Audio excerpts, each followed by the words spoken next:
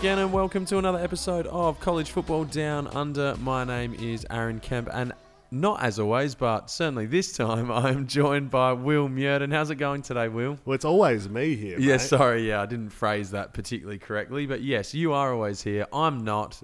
Either way, how are you going? I'm the rocks in this situation. I'm well. It's good to have you back, mate. That's good. I mean, and this may be something that continues to drift into the future as well with travel plans and things that we've got going on.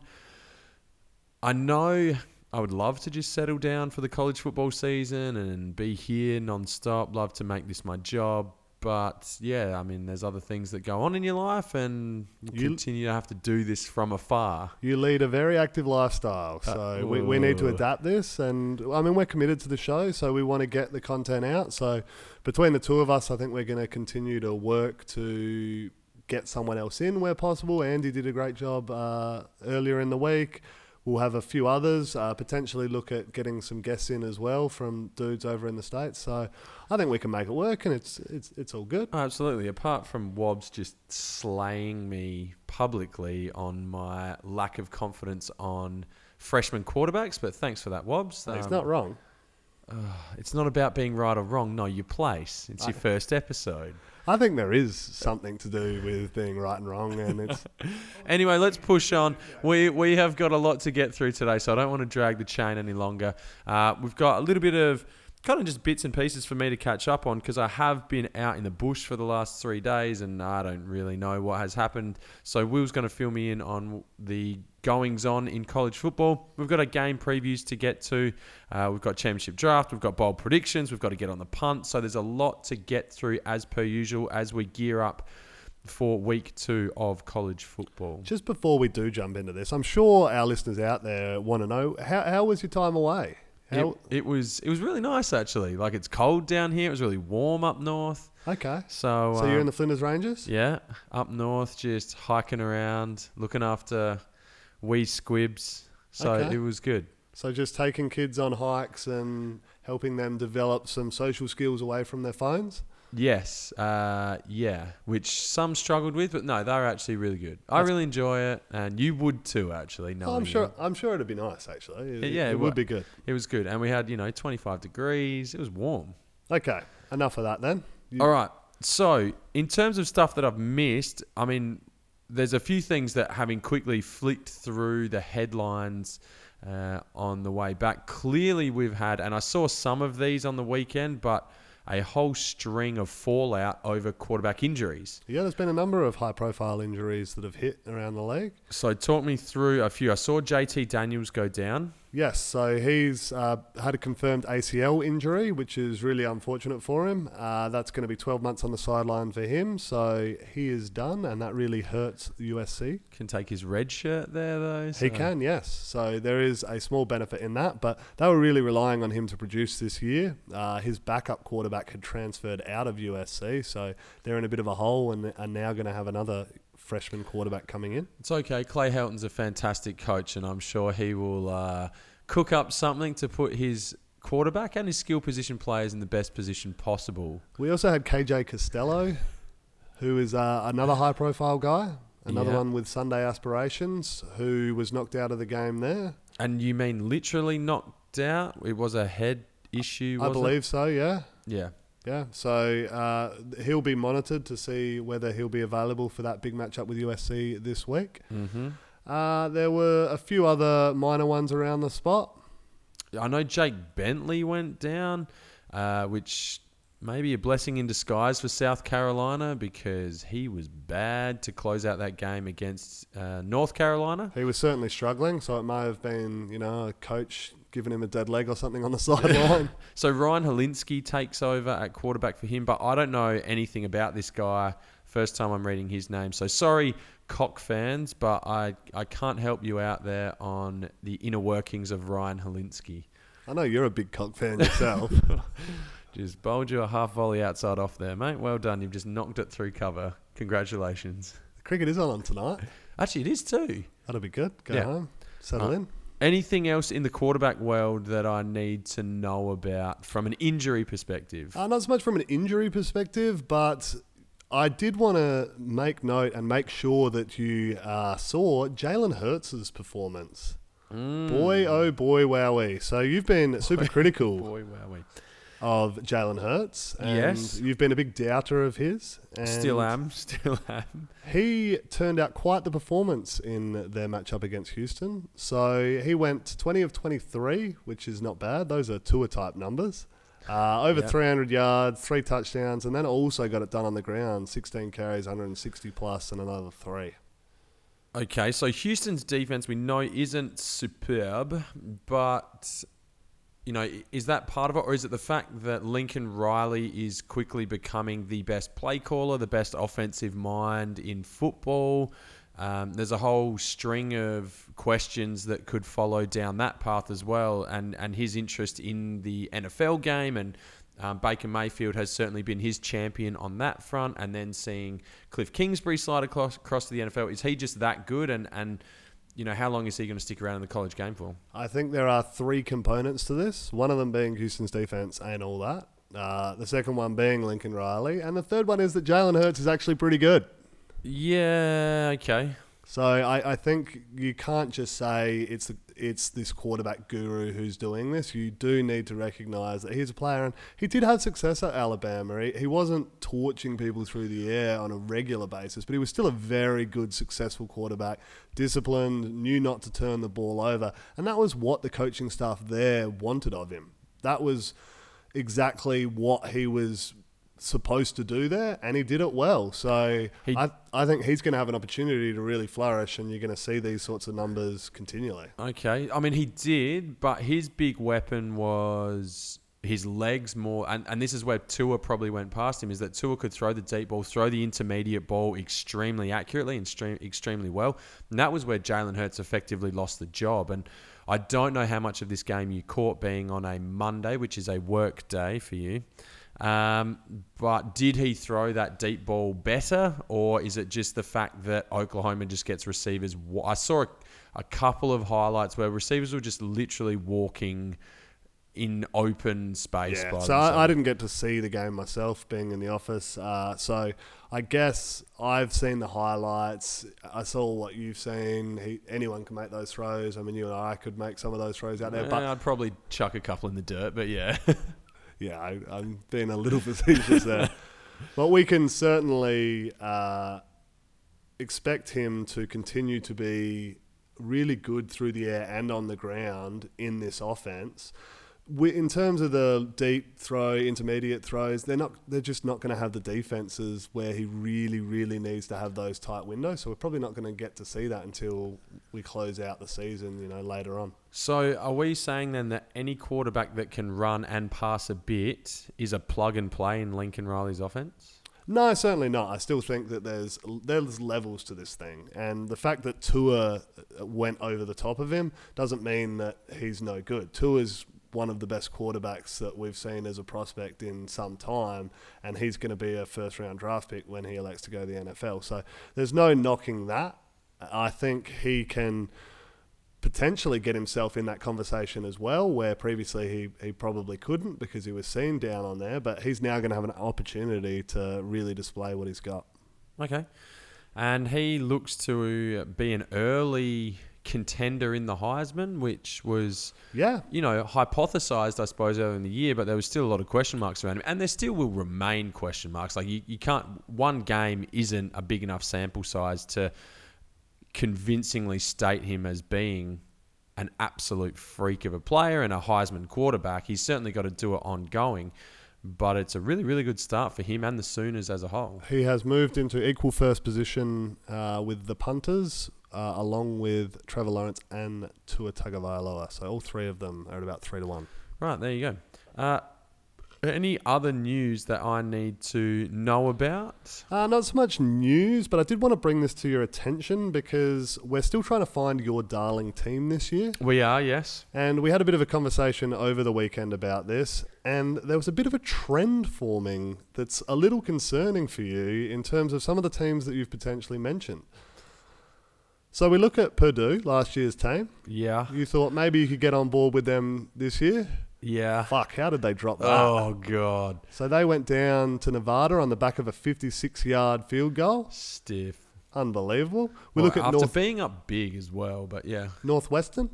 A team that you were interested in? Yeah, I was. I thought Hunter Johnson could be good. He was so bad.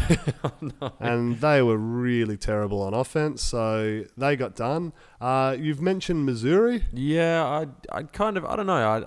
I kind of want to get on board an SEC team that might be okay, and it's not one of the top end, the big powerhouse teams. And we've seen that after this week that they've bottomed out. And Missouri, fucking Wyoming. Jesus.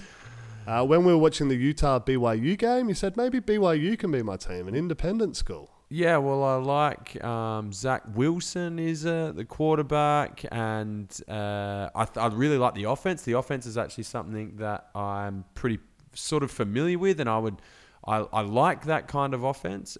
In terms of, I know we talked a lot about offense last year in the spread offense, but spread is obviously very variable, and even though there's a lot of teams that run the spread, they're all a little bit different, but theirs really speaks to me. Unfortunate, and it looked good early, and then they went in a hole. It sure did, so they got done. I also love a Polynesian linebacker just coming downhill smoking people. Always. Oregon was a team that you added to your championship draft. You were big on them. Yeah. They got done, and then week 1 you also had, or week 0, Miami, your boys lost. So all of these teams that you're showing any interest in are just getting done. So if you could just stay the fuck away from Oklahoma State. Well, it's fair to say that I'm cutting all of those teams. So outside of Oregon and Miami, I'm not a big fan of Elijah Sindelar at Purdue. So they're dust. So we're still on the hunt. All right. Yeah. Maybe we can pick someone up today. Mizzou, Northwestern, their unis still get at me. So, yeah, maybe. I mean, maybe I just stick with the Campbell Fighting Camels. They put in a good show against Troy, and maybe I just follow Did they? Yeah, they started off a bit I feel like shit. Troy fucking rolled them. Yeah, I mean, they did in the end. But Campbell, they'll be okay in conference in the, I don't know what they're in, the Pioneer League. I don't think this is what our listeners are dialing in for. But they get their weekly dose of Campbell Fighting Camels. Okay. Maybe we'll follow the Fighting Camels this year. Anyway, other news. I saw Willie Taggart came out today, and this is not the kind of press that FSU want this early in the season. He's come out and said that hydration was an issue for their poor second half performance against Boise State. I feel him though. I mean, Tallahassee is a hell of a place to party. So if you're going out on like a Wednesday night, you're still going to be somewhat fucking dehydrated come Thursday, Friday if you're not really careful about it. So it's warm over there at the moment. That's an honest mistake. By the entire playing group, apparently. Well, a few of them, yeah.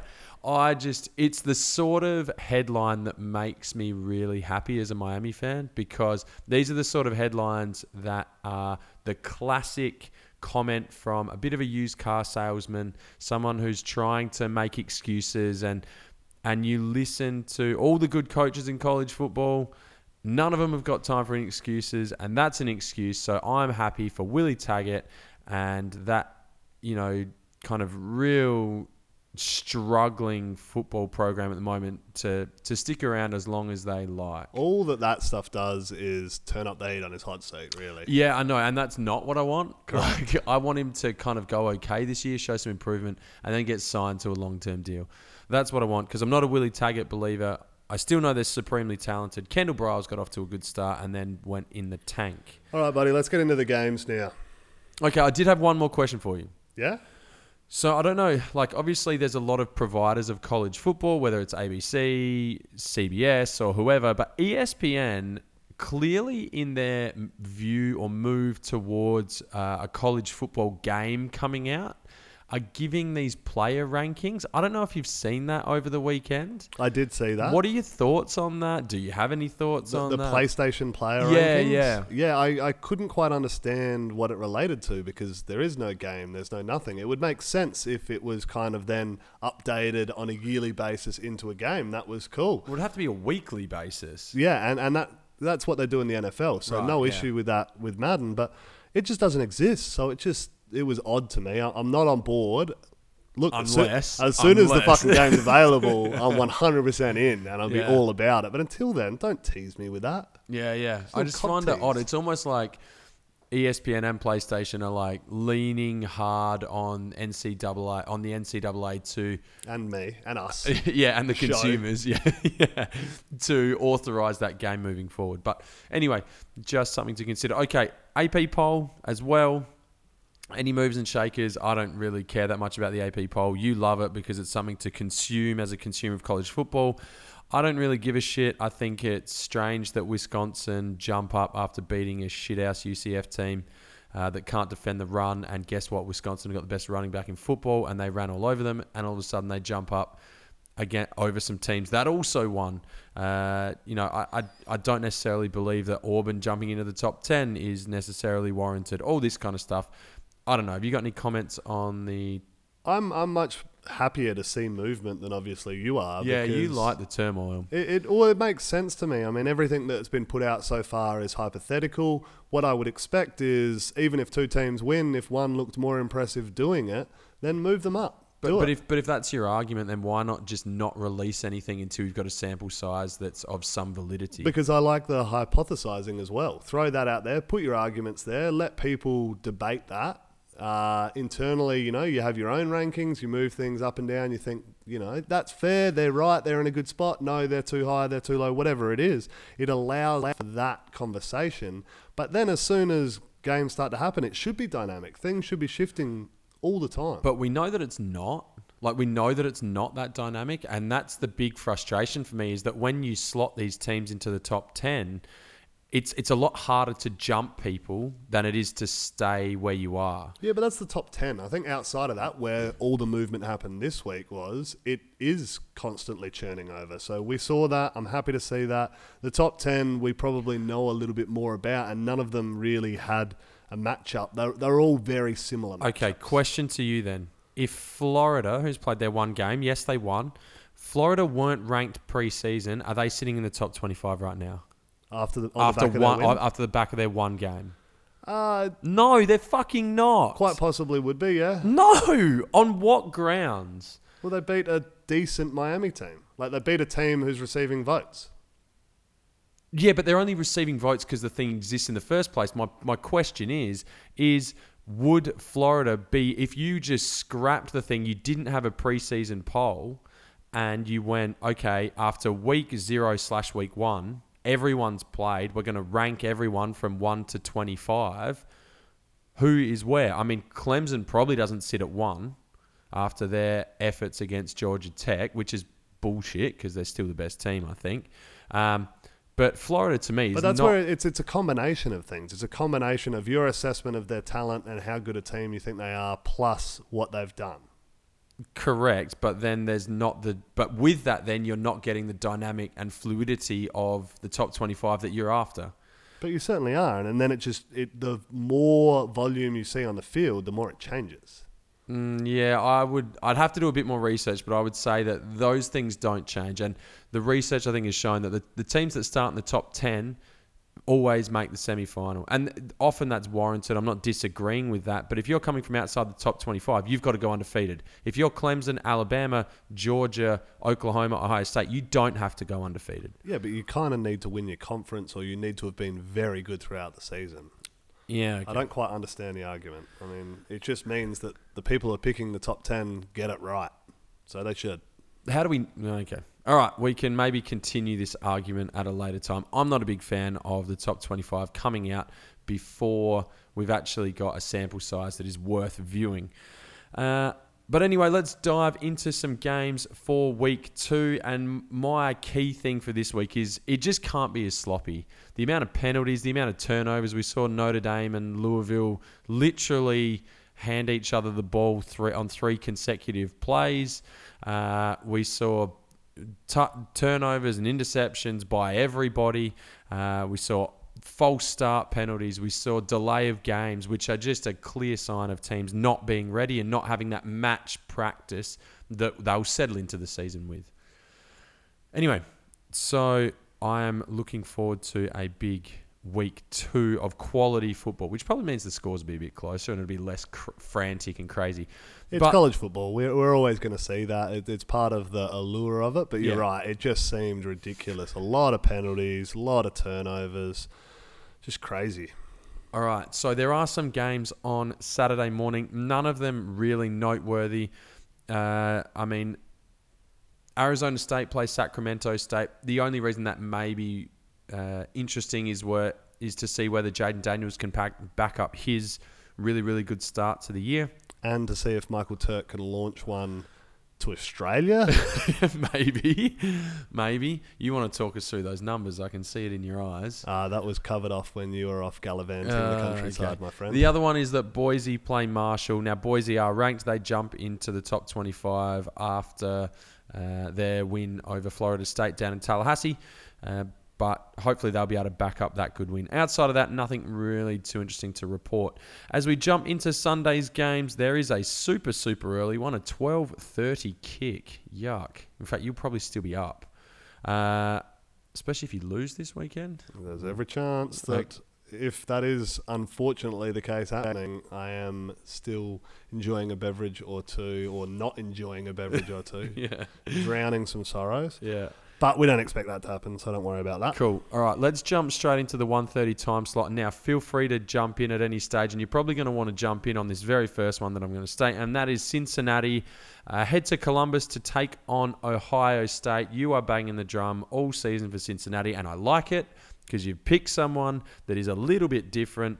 Can the Bearcats get over the top of a really, really explosive Justin Fields-led offense in Ohio State? Oh, this is going to be bloody hard. This will be tough. So Ohio State are a very good program, and whilst I am super high on Cincinnati this year, they are really up against it.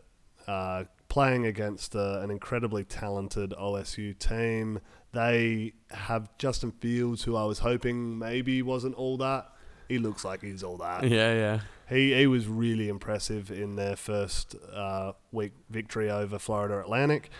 They will put up points, but I think Cincinnati's strength is in its defense. So I'm looking forward to that matchup to see if they can contain. They did a great job against UCLA, and a lot of people have given Chip Kelly heat for not being able to move the ball. A lot of that has to be put on Cincinnati's defense and what they were doing, the pressure that they were getting, their coverage downfield was all really solid. So this one is going to be tough for the Bearcats. I'm not feeling great about it, but if they can at least put in a really good showing, I think that will highlight them well moving on into the year. Yeah, I think to me the only way that Cincinnati can stick around, Desmond Ridder has to be perfect with the ball, and not perfect with the ball, but certainly he can't turn the ball over, which is an obvious one probably, but he's got to be pretty elite throwing the ball downfield.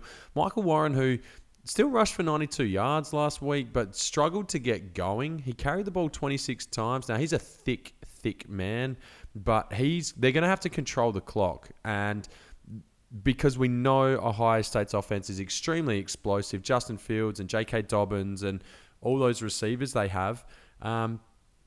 But is there any chance, you're obviously picking Ohio State to win, but they're getting 16 points at the moment, and I think that's a bit generous perhaps towards the Buckeyes, or maybe I'm overselling Cincinnati. Yeah, I mean, I'm right there with you, banging that drum. So I like Cincinnati plus the points. It's an incredibly tough place to play, Ohio Stadium. It'd be one of the toughest road trips for any team to go into. So you need to factor that in, but I really hope they can give it a shake. Yeah, for sure. And I know you will be keeping an extremely close eye on that one.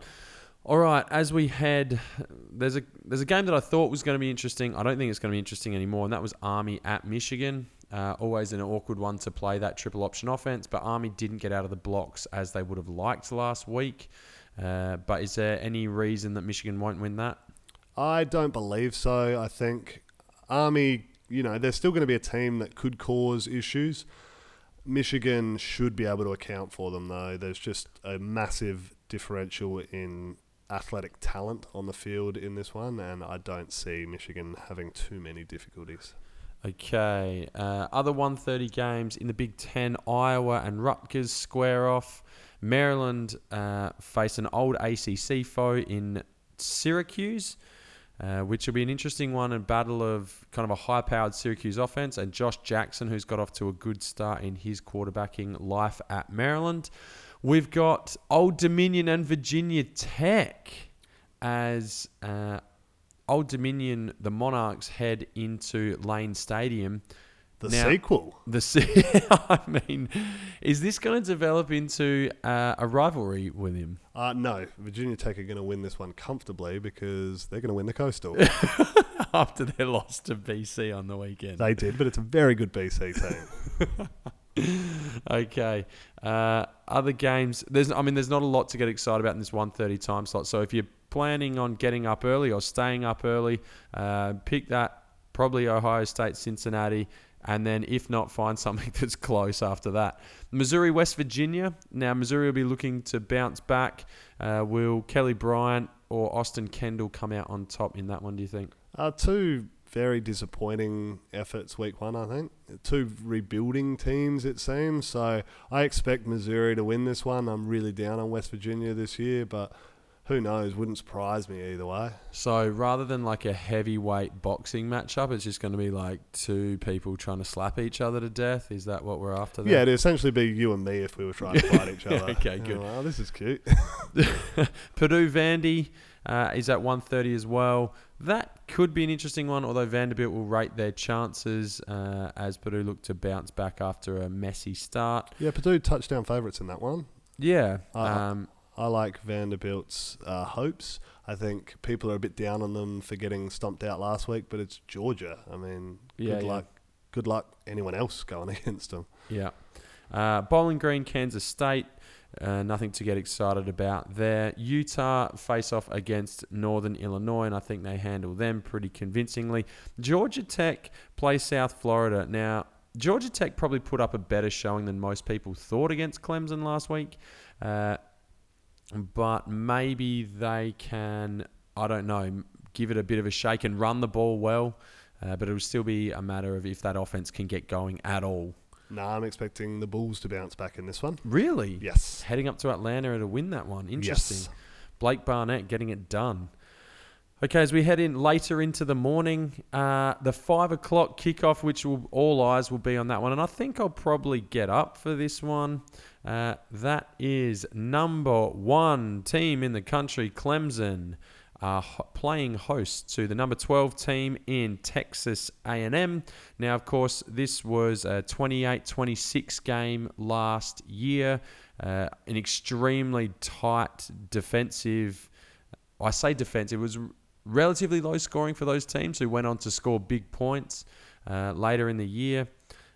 Kellen Mond probably had the game of his life last year and was absolutely fantastic and had that Texas A&M team going really well offensively against a Clemson defensive front that really struggled to manage him at times. Is there any way that we see A&M walking into Clemson and actually getting over the top of them this year? I think there's a way for sure. I mean, this Clemson defense is young this year, and we did see Kellen Mond go off, catch lightning in a bottle last year. Perhaps it could happen again. I think that's a really good matchup there to see how well they progressed. As you mentioned a little bit earlier, Clemson were not convincing against Georgia Tech, or maybe not to the point where we expected it to. We thought it was going to be a real drubbing, where this is a different ball game coming up against. Still 52-14. Yeah, I know. And we make it sound like, it was a close-ish game. It wasn't. They controlled it. Yeah. But there were a couple of things in that Trevor Lawrence didn't look as godly as we kind of expect him to. Couple of picks. Yeah. So is he going to bounce back from that? Or will we see a little bit of regression there? I don't know. Sophomore slump, which we don't hear about. Used to be a thing, Correct. right? So you come in as a freshman, you have a good, and then all of a sudden people get a handle of you in conference, and you're the big dick on campus. Yeah. The whole of America thinks that you are the second coming. And the sophomore slump was a thing. We don't hear about it so much.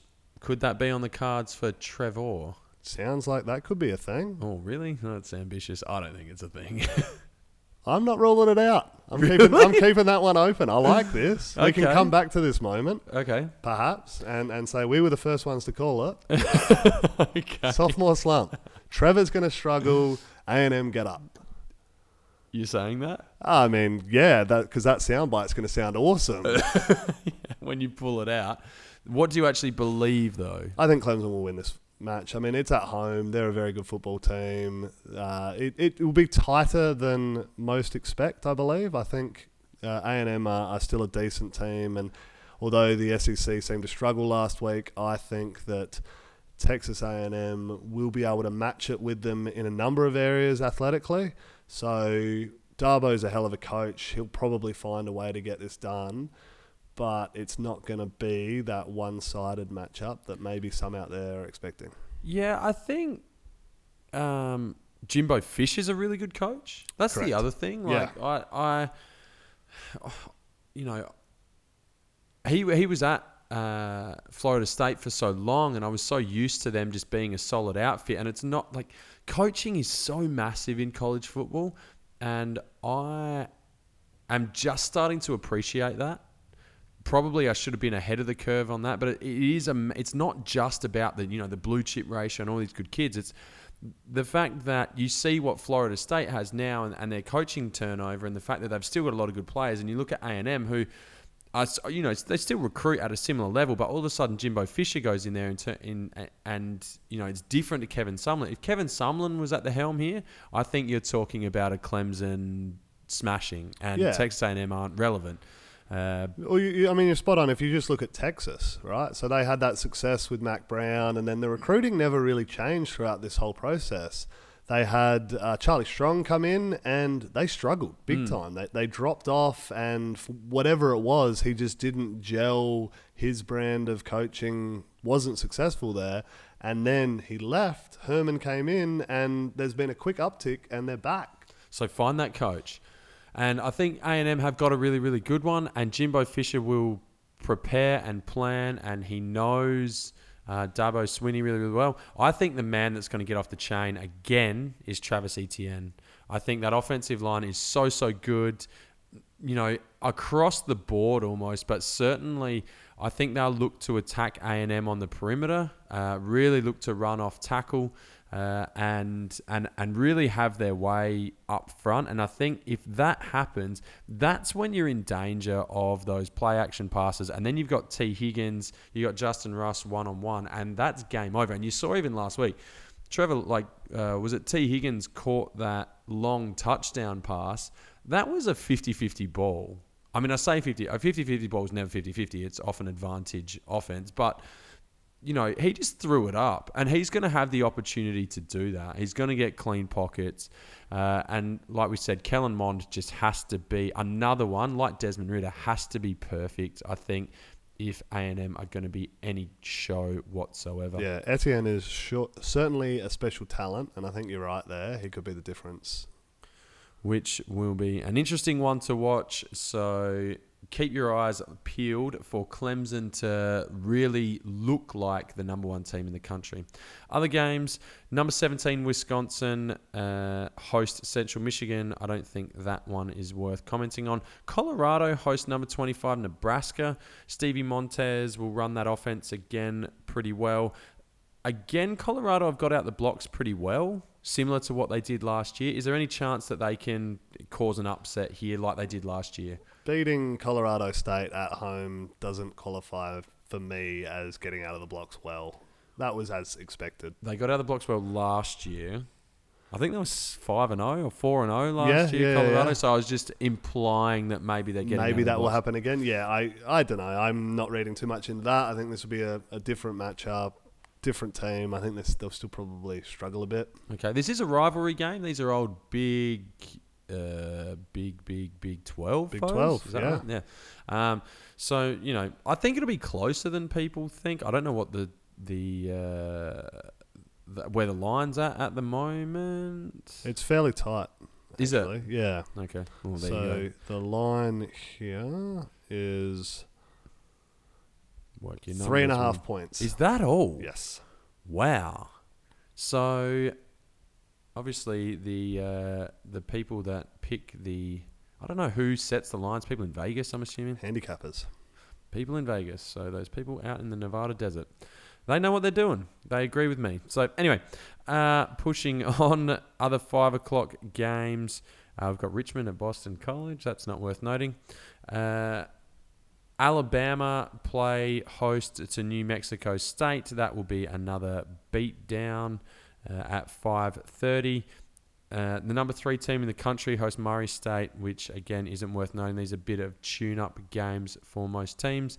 UCLA, San Diego State is at 5:45, and UCLA will look to bounce back with a quarterback that I don't trust, a head coach that I don't trust, and an offense that just doesn't look like it did at Oregon or at the Philadelphia Eagles either. So Chip Kelly to me is on a hot seat.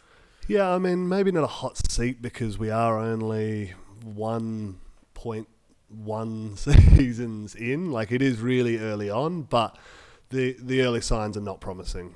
It's strange probably to see a college football coach with such a proven track record go so badly at a school that has as good a resources. Like UCLA has got proven winning history, not in terms of a dynasty or anything like that, but they've been quality football teams in the past.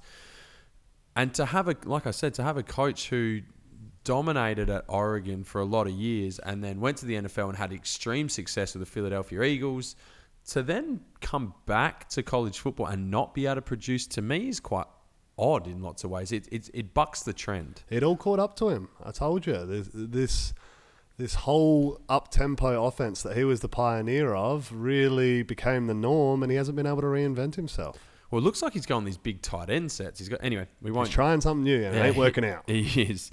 As we move later into the morning, where you will certainly be able to wake up and have your breakfast.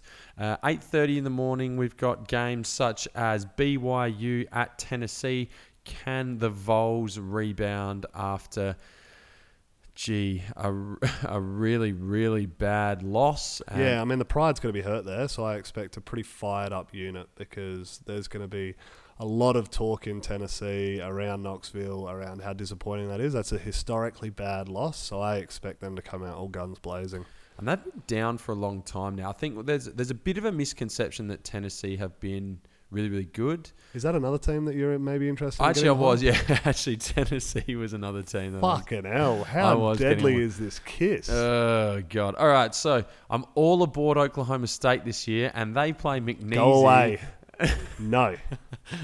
Can McNeese do it? What were your thoughts on Spencer Sanders? He took over at the number 1 quarterback position and didn't relinquish it for the entire day. We thought that Drew Brown, yeah. Yes. Was going to see some burn as well, and that just never happened. No, yeah, I'm excited. He looked everything as advertised. He's dynamic on the ground and through the air. Combination of him, Chubb Hubbard, and Tylan Wallace has me really excited for this year. He is rock hard. Yeah, I mean, you would be excited. I can see your nipples. Anyway, the 9 o'clock game is number 6 LSU. This is probably game of the week. So number 6 LSU take on the number 9 Texas Longhorns. Now this game is it's played in Austin. Sorry, I thought this was going to be played in Dallas, but no, this is a home game for Texas. Wow, if there was ever a statement game, Texas has talked about being back. LSU has talked about, moving themselves up into the conversation with the Alabamas and Georgias of the world. This is an opportunity for those things to happen for either of those two teams. Where's this game going to be won and lost? Who's going to win? How's it going to happen? I mean, this is a college football playoff elimination game. I'm calling it. That's a massive statement. But this early. I mean, because both of these teams have a group ahead of them. LSU have got Georgia and Alabama, and Texas have OU above them. If they drop this one, I think there's every chance that they're done. So if LSU lose this game and run the table, and in doing so will have to beat Alabama and Georgia, they're not making the playoff? There's every chance that they do not. Okay, wow. I fully expect there to be a lot of beating up at the top end. This is my issue with the college playoff. This is my issue with the college playoff. Anyway. I still don't understand it, but yeah, I think this one it has implications. It's a huge matchup. And for both the conferences as well. If Big 12 are able to win this and Texas can get this done, then that really propels them up the rankings and puts them in good stead. And then the top of the Big 12 is looking safe to get into the playoff. If they don't, however, then depending on the nature of the loss, it could be nasty, especially if LSU then go on and struggle against some of the other teams. And it really makes, the top of the SEC look like they're a class on their own. So this one is going to be fascinating. It certainly is the game of the week, and I'm really interested to see how Texas go, especially after handling Georgia in the Sugar Bowl last year, a game that not many gave them hope for. I mean, do you give them a chance in this one? This is an extremely good LSU defense, which they continue to churn out back-to-back, and Grant Delpit will, from his safety position, look to lead that defense that only gave up 24 passing yards last week. Admittedly, it was to Georgia Southern, but they only allowed 98 yards total. Is this going to be, is there any way that Sam Ehlinger can pull off one of his magic tricks again and get LSU and get Texas across the line? Because from my perspective, Texas are going to have to score a fair bit against a defense that doesn't give up points. And I just think they go in heavy underdogs. It's not I know they're only giving 6 points, but they're just not a good matchup for LSU for me. Keontae Ingram has been a little bit banged up. He played well last week, but there's some doubt around him as well. And where are they going to get no one else? There's no other running backs available at the moment. They're all injured. Yeah, so where are you getting a running game from? Sam Ehlinger's just going to do it all himself? Potentially. He's the top rushing option for him. Exactly, and that makes me really, really nervous for what they're going to be able to do. And I think LSU defensively are going to really stifle that Texas offense.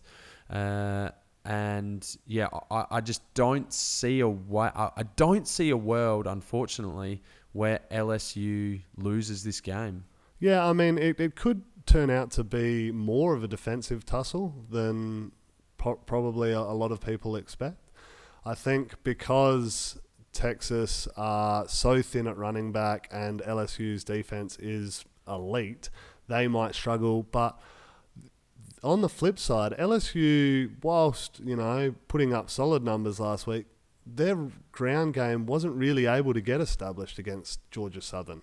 And Texas's defense is a hell of a lot better than that. So if they're unable to do that again, you're putting a lot on Josh Burrows in what is going to be a fairly hostile environment down in Austin. They're going to have 100,000 people there, 90,000 of them all in that burnt orange. That's probably a big factor in this one. So whilst I expect LSU to win, I think that Texas can certainly keep it close and have this one interesting late in the last. Yeah, I mean, I don't see that happening. And you know that I'm not a Joe Burrow believer. I don't think he's a great quarterback, but he went really, really well last week and got out the blocks well. And Texas gave up a whole bunch of yards last week to Louisiana Tech to the tune of, over 300 passing yards they gave up. And I'm really nervous about what they're going to do on this back end. I think in order to win this game, they're going to have to make LSU one-dimensional. That means getting out to an early lead, and that means trying to maintain it and put the ball in Joe Burrow's hand and make them pass the ball. Now, I'm not saying that that's a winning recipe. He may still pass his way to an LSU victory. However, I think if they can... If they're balanced, if LSU are balanced, then it's going to be danger time for Texas. I'm a Texas believer, but it doesn't sound like it. Yeah, I know it doesn't. I'm a Texas believer in the Big 12, but I don't believe in the Big 12 enough to overcome this LSU defense, which I know we hear about SEC defense, they're really, really good all the time, and they're not. I believe this LSU defense is. You're just full of contradictions today, aren't you? I know, I'm making life hard for myself and for all the others. But I think the issue, in summary, crushing it tonight. In summary, I'm saying that, LSU defense is really, really good. I think the SEC defenses are overrated. I think that Texas is going to have to pass the ball really well, score early, and then try and hold on to that lead. Cool. Is it? I don't know. That was messy. Anyway, so that takes us through 3 of our big games for the week, I think. It does, yep. Other games, other 9 o'clock games, which may be worth keeping an eye on, or maybe not as well. Tulane head down to Jordan-Hare Stadium to play Auburn, and they'll look to consolidate a very good win. I'm not saying Tulane are great, but it could be a little bit trappy. That could be a little closer than what you would expect. Nope, not going to be close at all. Nope. Okay, interesting. Big games, big emotional games with young players do have an effect.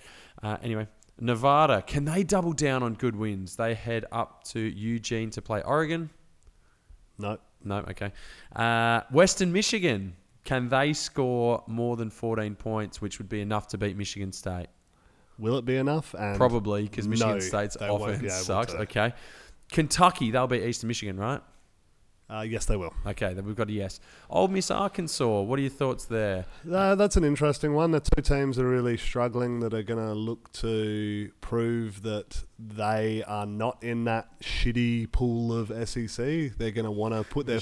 the shit SEC pool. Yeah, exactly. They were going to go, no, we're good. We're not like those other shit ones. So, if I've got an analogy, you've seen Last Man on Earth? I have not. Oh, would you... It's on Netflix, I'm pretty sure. And he's got his shit pool. He cuts a hole in a diving board. Yes, no, I'm familiar with the show. I watched the start of it, yeah. So in that pool is Missouri, clearly. Kentucky, probably. And then you've got Vanderbilt. But maybe one out of Arkansas and Ole Miss can just scratch their way out of that pool. I don't like this analogy. Okay, let's move on. 9:30, the Canes visit Chapel Hill. Is there any way that this game will be worth watching? Probably. Yeah, I mean, potentially. I didn't think last week's would between South Carolina and North Carolina. So how do you feel about this one? Any nerves, or are you confident? Yeah, I am. I don't think Sam Howell is all that.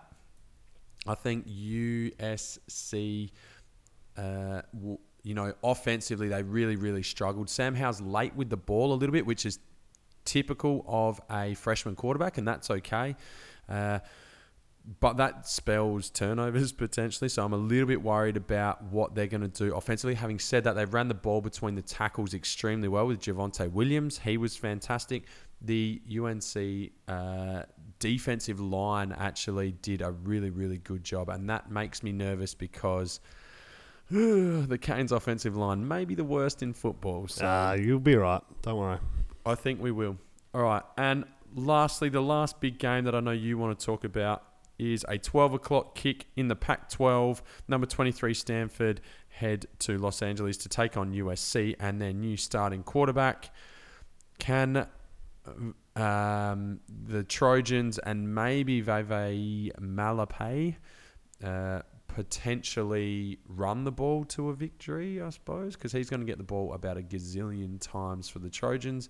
Or will, in a game where backup quarterbacks are going to feature, who's going to win? I think Stanford are probably in the best position for this one. They impressed me last week with their defense against Northwestern. Whilst Northwestern were bad offensively, a lot of that has to go to Stanford and what they had there. And whilst my season-long prediction was Stanford were going to struggle this year, I'm almost could go 2-0 here. Is that what you're saying? Yeah, I'm almost willing to kind of throw that one away and even feed into yours of Clay Helton getting fired, because I think Stanford are the better football team at the moment. And the loss of JT Daniels is really going to hurt USC. The need to put in another young kid at quarterback is going to have them struggling. And I believe that Stanford will come out on top. I agree. I don't think Clay Helton is winning any coaching matchups, and he's going to have to out-coach this week against the Cardinal. They're going to become one-dimensional, and that's not good in an offense that is a little bit inept anyway. I don't have great faith in Stanford. In that USC Trojan offense. So, sorry, Hugh Pack, but I think that Stanford will get over the top quite comfortably. Okay, that takes us through majority of the week 2 games. There's a lot to like, so make sure you follow along. There is. So normally we would have the championship draft following now. Correct. But the show's team, the Hawaii Rainbow Warriors, Yes. were on an off week last week. They were. So we are going to take an off week from the championship draft.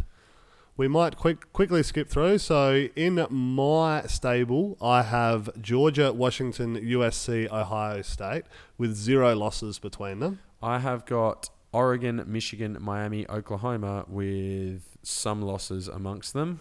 Yes. Okay, let's move right along here. Let's not get hung up on the championship draft. It's not really necessary this week. And you only need one. Only had one last year, won it. So is that what we're counting here? Maybe I'm 1-0. You gave yourself the first pick I'm 1-0. and then got it with the first pick. I'm 1-0, dude. I'm 1-0. Doesn't count. Okay. It doesn't count. Doesn't count. Okay, something that will count is my bold prediction. And yours won't anyway, but where do you want to start? Do you want to get first cab off the rank? I've gone super bold this week. Good, I like it. It certainly ain't happening. I'll start then. I'll start, and then I can giggle at you in a second. Okay, I am saying that after bloody Wobbs has said that the 4 freshman quarterback did such a good job last week, I'm going to give you a situation. Those 4 freshman quarterbacks, Sam Howell, Bo Nix, Hank Backmeyer, Jaden Daniels, and I'll throw in a 5th one, Sam Ellinger, will turn the ball over more times than they will be involved in touchdowns. Sam Ellinger's not a freshman, but okay. He's not a freshman. I'm throwing him in anyway, though. Okay. So, I can take him out if you like. No, I'm going to keep him in there. So of those guys, you're saying that the... Collectively, they will be responsible for more turnovers than touchdowns. Okay, that's not going to happen, but all right, cool. It could. Yeah, no, that's bold. Yeah, it's unlikely. Yeah. That's a good one. We'll see how these kids go week 2. I'm hoping they prove you wrong, but yeah, interesting take on things and there, I'm a mate. Sam Ellinger believer. I just thought I'd put that in there to shake things up a bit. All right, let's see how bold this is. So mine is that the SEC are going to bounce back.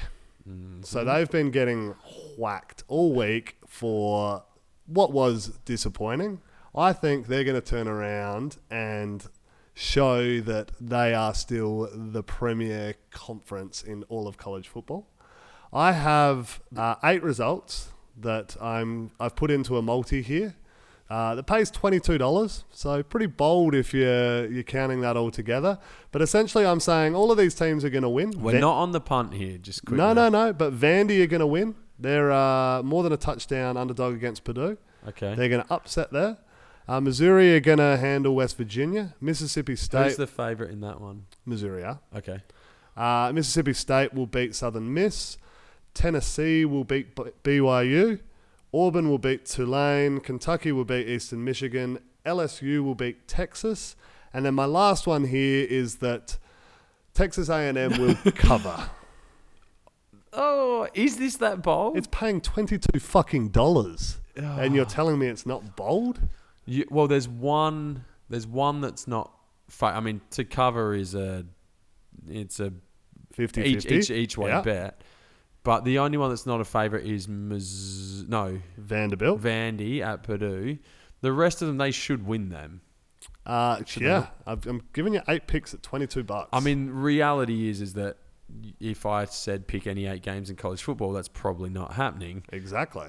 But I'm telling you, I don't think that's as bold as it sounds. Is my only comment. I think it is because purely based off of the dollars that you could return from that.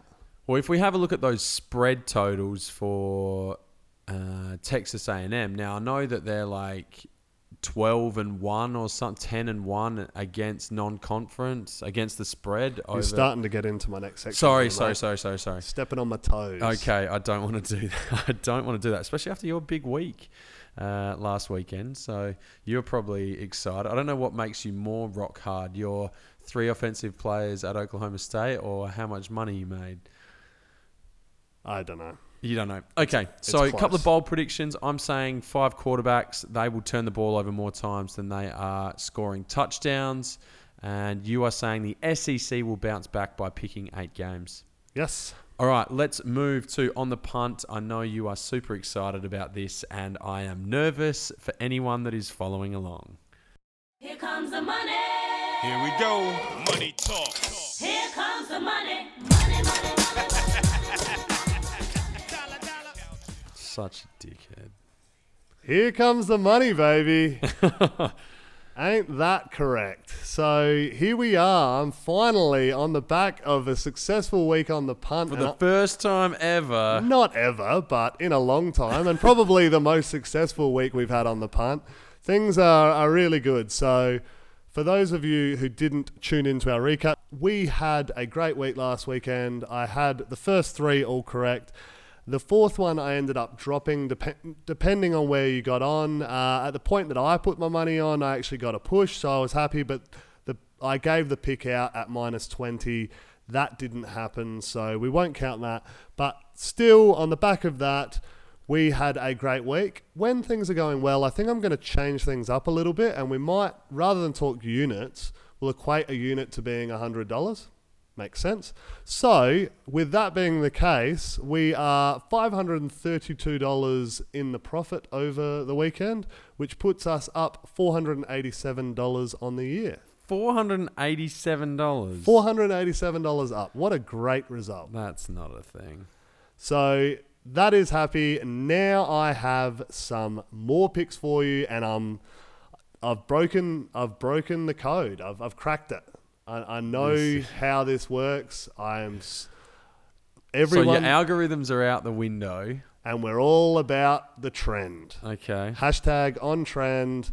People, I'm giving out these for free. You would be crazy not to eat them up. I have gone a little crazy with it all. I've got 10 picks this week. Jesus. And I'm going to need to fly through it because I have some great stats to fill you in with. So, here we go. First one, I have Vanderbilt. They are 5-1 in their 5-1-1 against the spread in their last 7 road games. That looks good. They're 5-2 against the spread in their last 7 overall, and 5-2 against the spread in their last 7 non-conference. Coming up against Purdue, who are 1-4 against the spread in their last 5 games, and also 0-4 in their last 4 games after accumulating more than 450 total yards their previous game. Okay. I'm going deep here. So, we love Vanderbilt in that. We'll take them against the spread. Next one, Syracuse. I'm just a little bit nervous about how confident you are. Don't worry about it. Don't worry about it. Get on board. We're going to make crazy money this week. Okay. So, here we go. Syracuse over Maryland. Syracuse are 6-1 against the spread in their last 7. 6-0-1 against the spread in the last 7 in September. And 10-3 against the spread in their last 13 road games. They travel well, they start well. That's great. Maryland are 3-13 against the spread in their last 16 after allowing less than 170 passing yards in the previous game. I'm getting specific here. They are also 20-42 against the spread. I've gone a long way back there. 20-42 in the last 62 after a shutout. Because this is relevant. Win. Those players aren't even playing anymore. Doesn't matter. When they get a shutout, they really tend to struggle the next week. Syracuse looking good in that one. Next one for me, USF, the Bulls. They're 4-1 against the spread in their last 5 against the ACC. Georgia Tech are really not all that great. They are 0-4 against the spread in their last 4 games overall. So we like USF in that one. Okay. Texas A&M, you kind of alluded to, so I don't know where you've got all your research from, but they're 5-0 against the spread in their last 5 games after allowing less than 275 total yards in the previous game. Okay. They're 6-0 in their last 6 games after allowing less than 20 points in the previous game. And this is the big one for me. They're 10-1 against the spread in their last 11 non-conference games. Okay. That's really solid. That is really solid. On the other side of the table, Clemson are only 1-4 against the spread in their last 5 games in September. People expect them to start really well. They don't. We like A&M in this one. Okay. Next, Arkansas. The Arkansas-Ole Miss matchup. Arkansas are 6-0 against the spread in their last 6 meetings versus Ole Miss. I think we went to one of those games. We did. That was ridiculous. Yeah, so 6-0, that's going to continue. Ole Miss, on the other hand, are 0-6 against the spread against a team No shit. with a winning record. Okay. Well, 1-0 0-6 against the spread. against a team with a Yeah. winning record, and Arkansas is 1-0. Correct. That's a winning record. Winning record. Okay. This is horseshit, but yeah. Mate, It made money, okay. it makes cash. Okay. Okay. Eastern This is Michigan. going to fall in a heap through the mid part Eastern of the Michigan. season. No good. You are the Colorado Buffs of 2018. That's what you're... Can we get Andy back in here? At least he was positive about this. He sent positive vibes. I think you have a lot to answer for bringing this punting segment down. Yeah. I'm going to fight on through this. Yeah. Eastern Michigan, no good. 12-25 against the spread in their last 37, following a straight-up win. So when they win the next week, they struggle. They party really hard at Eastern Michigan. Yeah, apparently. Kentucky, on the other hand, 8-2 against the spread in their last 10 against the MAC. Looks good to me.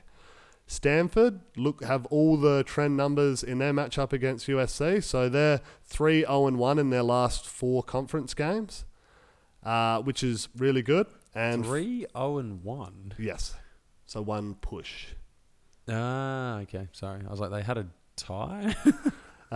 Well, with the spread, yes, Yeah, that is okay, correct. okay. Yep. USC, on the other hand, we kind of made some money off of this last week. 1-7 against the spread in their last 8 games in September. People expect them to be better than they are. And they are also 1-4 against the spread in their last 5 games on grass. Okay. California really don't start all that well. 1-3-1 in their last 5 games in September. And they're 1-4 against the spread in their last 5 games following an against the spread loss. Jesus. Washington, on the other hand, Feel free to tune out at any stage here. are as well. 5. I'm giving out free cash here. People are writing this down. They can't get it down quick enough. Washington's 5-1 against the spread in their last 6 games after scoring more than 40 points in the previous meeting. So when they run hot, they continue on burning. Okay, and Jacob Eason did get off to a good start. I last like week. that. UConn and Maybe I'm aboard Washington. Maybe that's my team. UConn and Illinois. I do like UConn. Okay, so Illinois, I've got no trends, but UConn are Terrible. terrible. 1-5-1 against the spread against a team with a winning record that Illinois have. They are 4-20-3 in their last 27 games in September. Fuck, they really need to work on their preseason planning. Jesus. That's not good. Is Randy Etzel still there? That's huge. They also won 7-1 against the spread in their last 9 games after accumulating more than 200 yards of rushing in the previous game. So when they have a rush-heavy focus, they struggle the next week. They don't get up for it. The last one I have... Yeah, they don't do a preseason. They're fucked. Correct. Last one is Mississippi State over Southern Miss. So the Bulldogs are 4-0 against the spread in their last 4 home games. They are 4-1 against the spread in their last 5 games following an against the spread loss, which they had last week. And they are 24-6 against the spread in their last 30 home games versus a team with a winning record. Are we done now, Lisa Simpson? These stats are great. So for all of these, what I'm going to do is multi them Jesus. into each other. We're talking thousands of dollars here if all 10 can get up. So the way that the play will be is you'll put 1 unit down on each of the options, right? So there's... 10? Was there 10 bets there? There's 9 options essentially. Okay. So you've got 1 on all of them together. You've Yeah. got 1 on all the combos for 9, 1 on all the combos for 8. Yeah. I tried to do the math to figure out where the break-even point is. It was too hard. Yeah, okay. I couldn't get it done. So 9 units in total on that max or that slate of bets there. So you're probably thinking you'd want to hit 4? No, I'm going to need 4 to hit like 5? 7. Oh, right. Yeah. So you got to be on the upper end. Absolutely, yeah. Oh, right, okay. Because they're all $1.91. True, yeah. So you need to hit 7. You'd think 6, but I'm not sure that'll get it done. Again, math was too hard for me. I think 7 gets us money. And if we get all 10, you are, depending on what your unit bet is, if we're talking $100 a unit, then you really are looking at like $116,000. How much are you putting on? Not bad. How much are you putting on? The last unit that we'll put down will be on that SEC bet that I gave out earlier. So just dial back in your little radio dial there to find out what those 8 picks were there. But on that, we'll put one at $22. You should get if you multi that all together. So we'll put a unit there as well. Are we going to recap all these just quickly in terms of... I'll give the teams quite quickly. So we are Vanderbilt over Purdue. We are Syracuse over Maryland. We are USF over Georgia Tech. We are A&M over Clemson. We are Arkansas over Ole Miss. We are Kentucky over Eastern Michigan. We are Stanford over USC. We are Washington over California. We are Illinois over UConn. And we are Mississippi State over Southern Miss. Now, that's not outright. That is just all to against cover. the spread. Yep. Okay, Yes. cool. That is a lot of information, a lot of words, and I apologise in advance, but Will's not going to, especially if we jag all 10. He is going to be laughing his way all the way to the bank despite his loss on the weekend. Win. Okay, sorry, win on the weekend. Well, is that just autopilot for you, mate? Sorry, I'm just... You're just so used to it. Sorry, it just happens, I guess. What Anyway. the fuck? That brings us to the end of a bit of a different show for us tonight. We're a bit all over the place. I feel like I've missed a lot of college football, but I'm really ready to sink my teeth back into it this weekend. It seems, I know it's Wednesday, it feels like it's later in the week than that, so I'm looking forward to watching and spending a fair bit of time in front of the box this weekend.